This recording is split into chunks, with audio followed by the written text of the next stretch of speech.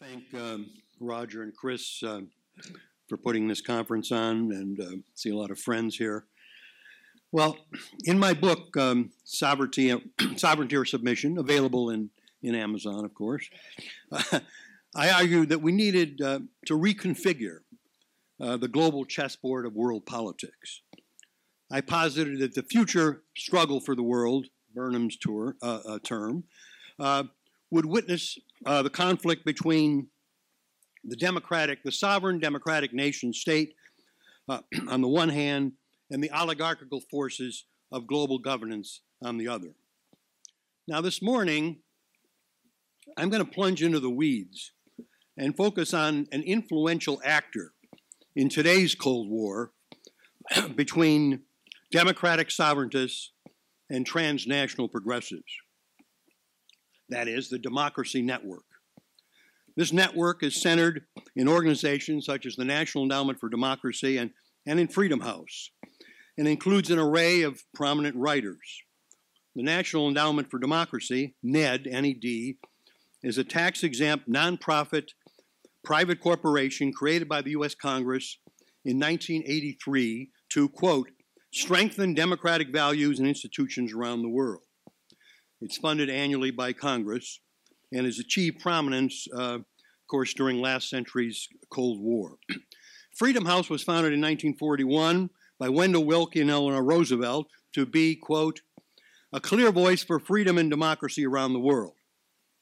After the last century's Cold War, private funding for Freedom House dried up, and it's now almost entirely dependent on the federal government. For years, both NED and Freedom House have been considered nonpartisan, but the world has changed.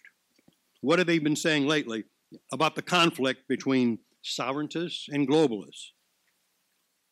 The front line in this conflict, of course, is the struggle over Brexit. So what are they saying about Brexit? The National Endowment for Democracy has a daily online journal, the Democracy Digest. Read it every day. August the 28th, 2019, about 2 months ago, the Democracy Digest headline blared, quote, nakedly populist move jolts world's most stable democracy, and, quote, Boris Johnson's decision to temporarily suspend Parliament is the most dangerous assault on British institutions in living memory. The text continues. The big question I've heard asked about Boris Johnson and whether it's right to characterize him as an authoritarian populist in the mold of America's Donald Trump and Italy's Matteo Salvini. A week later, September the 4th, last month, Democracy Digest linked to an Ian Baruma essay stating that, quote, Boris Johnson poses the same dangers to liberal democracy that populist agitators did to the Roman Republic, unquote. In fact, the NED Journal links to anti-Brexit articles several times a week. I've been reading this daily. They rarely, if ever, link to Brexit supporters like Daniel Hannan or Douglas Murray. Freedom House, in its annual report, disparages the Brexiteers. Quote, the Brexit campaign brought widespread concerns of rising anti-immigrant and anti-Muslim sentiment, with the Council of Europe expressing concerns about hate speech among politicians and newspapers. So is Freedom House implying that political speech should be restricted? In the past several years, the elected conservative governments in Poland and Hungary have been under continuous assault by NED, Freedom House, and the global governance movement generally. They're accused of democratic backsliding. NED's print magazine, the Journal of Democracy, tells us that, quote, populist, nativist parties, like those in Poland and Hungary, that thrive on fears regarding immigration and continuing European integration, fears of continuing European integration, must be contained. In other words, the globalists are saying that democratic nation states that oppose further EU integration and that wish to determine their own immigration policies are somehow undemocratic and they require lessons on democratic values from a political entity, the EU, in which laws are initiated by an unelected bureaucracy rather than by an elected legislature. Poland and Hungary are often charged with undermining an independent judiciary, the rule of law. In both countries, since the fall of communism, their judiciaries were self-perpetuating oligarchies with little input from elected officials. New judges were chosen by sitting judges and committees of lawyers, leading to widespread corruption. Imagine if in the United States, federal judges were chosen by the American Bar Association, or the Ninth Circuit chose their own successors. This is not the rule of law, but the rule of lawyers, and corrupt ones at that. Essentially, the conservative governments in Poland and Hungary are reforming their judiciaries, making them more democratic, in line with democracies like the United States, in which democratically elected officials are part of the process of choosing judges.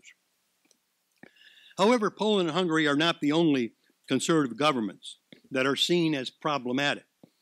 Freedom House declared that Denmark's right-of-center government deserved, quote, special scrutiny because its parliament was considering legislation that would, quote, restrict immigrant rights. What this meant was that the conservative Danish government reduced cash welfare benefits for refugees and required affluent migrants, there are many of them, there are millionaires from the Gulf and so on going into Denmark, that they pay for their own support rather than use government welfare funds. Well, Freedom House this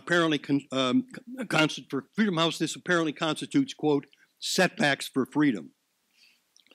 Freedom House downgraded Israel's civil liberties rating because the conservative Likud government passed the NGO, non-governmental organizations, Transparency Act. The law required that nonprofit organizations that receive more than half of their funding from foreign sources, that would be from the EU and European states like Sweden, it required them to disclose their information.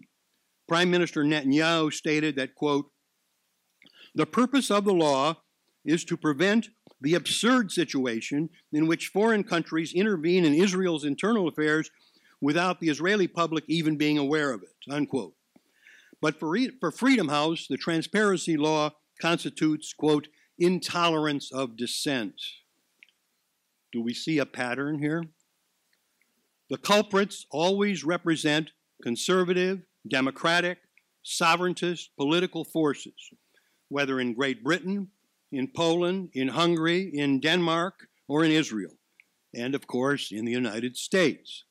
In 2014, that is before there was a President Trump, Freedom House condemned voter identification laws as Republican attempts to suppress minority voting. Since the Trump phenomenon, we have seen the emergence of a grand narrative from all of these people, the globalists and the Democratic promotion group. There's a rising illiberalism in the West, conceptually aligned with authoritarianism. The narration runs something along the lines of Putin equals Erdogan equals Orban equals Kaczynski equals Netanyahu equals Brexit equals Trump. In 2019, Mike Abramowitz, president of the Freedom House, a couple months ago, declared, quote, the pillars of freedom have come under attack in the United States. Why? He cited the Trump administration's, quote, harsh attack on immigrants and asylum seekers that have restricted their rights. And what rights would those be? Apparently the right of any person to enter a democracy without the consent of the citizens of that democracy. So the right of government without the consent of the governed. Now, Larry Diamond of Stanford is a co-editor of NED's Journal of Democracy. He studied democratic development for decades. He's been studying this. Diamond states that the Trump administration poses a worse threat to democracy than Watergate. Robert Kagan of the Brookings Institution is a close associate of the Democracy Promotion Network. His wife, Victoria Nuland, who was a key player in the Obama State Department, has served on the board of the National Endowment for Democracy. On the issue of sovereignty, Kagan, then an advisor to John McCain in 2008, during the election said that, quote, that the United States should not oppose but welcome a world of pooled and diminished national sovereignty. So again, what's going on? Well, first of all, the National Endowment for Democracy is not adhering to its congressionally mandated mission of strengthening democratic values in a nonpartisan manner. Neither is Freedom House faithful to its original strategic vision of being a clear voice of freedom and democracy around the world. Now, I will say there's a big difference between the work these organizations do in genuine authoritarian regimes, Venezuela, Cuba, China, Iran, North Korea, work which is often commendable. But this compares with their activities in Europe and North America, which is quite different. In the West, Ned and Freedom House and their stable of writers are highly partisan, anti-conservative, anti-sovereignty, more supportive of oligarchical elites than democratic majorities, and clear allies of transnational progressivism.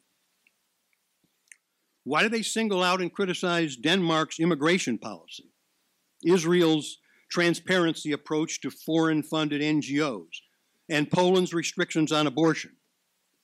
Because they are partisan, because they take the transnational progressive side on every controversial issue. When examining Brexit, the European Union, or mass immigration in Europe and the United States, who do the democracy promoters in their journals, in their articles, who do they quote and link to? Well, to The Guardian, to George Soros' Open Society Foundation, to Fareed Zakaria and Robert Kagan, and not to The Telegraph, Roger Scruton, Christopher Caldwell, and John O'Sullivan.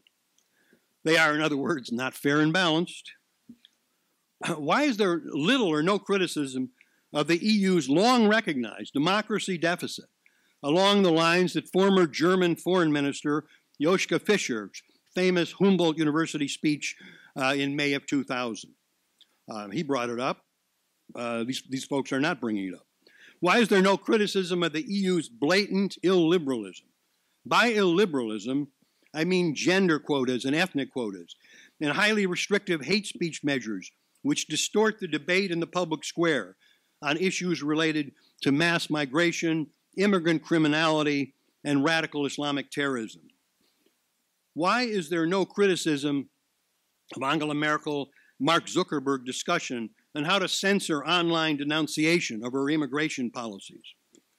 EU and German illiberalism surpasses anything that's going on in Poland and Hungary, where, by the way, the opposition just won elections in Warsaw and in Budapest in free and fair elections.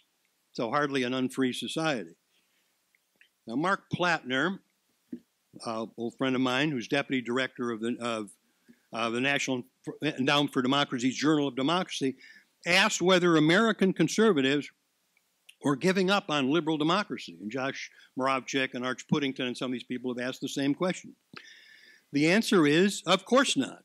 We are embracing democratic sovereignty, however, and resisting undemocratic transnational governments.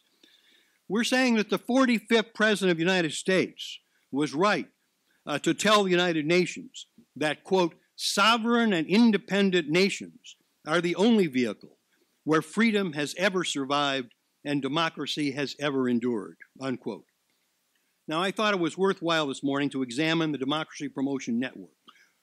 Why? Because, well, realistically, in a practical, operational sense, this network is a key asset for global progressives who are waging war upon democratic sovereignty. This group is influential because they retain strong support among Republicans in Congress and in the Republican foreign policy establishment. Old habits die hard. Many Republican politicians think we're still living in Frank Fukuyama's dream world, in which there's a unified democratic West, instead of today's reality, which is the existence of an irreconcilable global struggle between democratic sovereignty and transnational progressivism. The Democracy Promotion Network needs to be called out and needs to be demystified. At the very least, they are not doing what they are being paid to do with your taxpayer dollars. Thank you.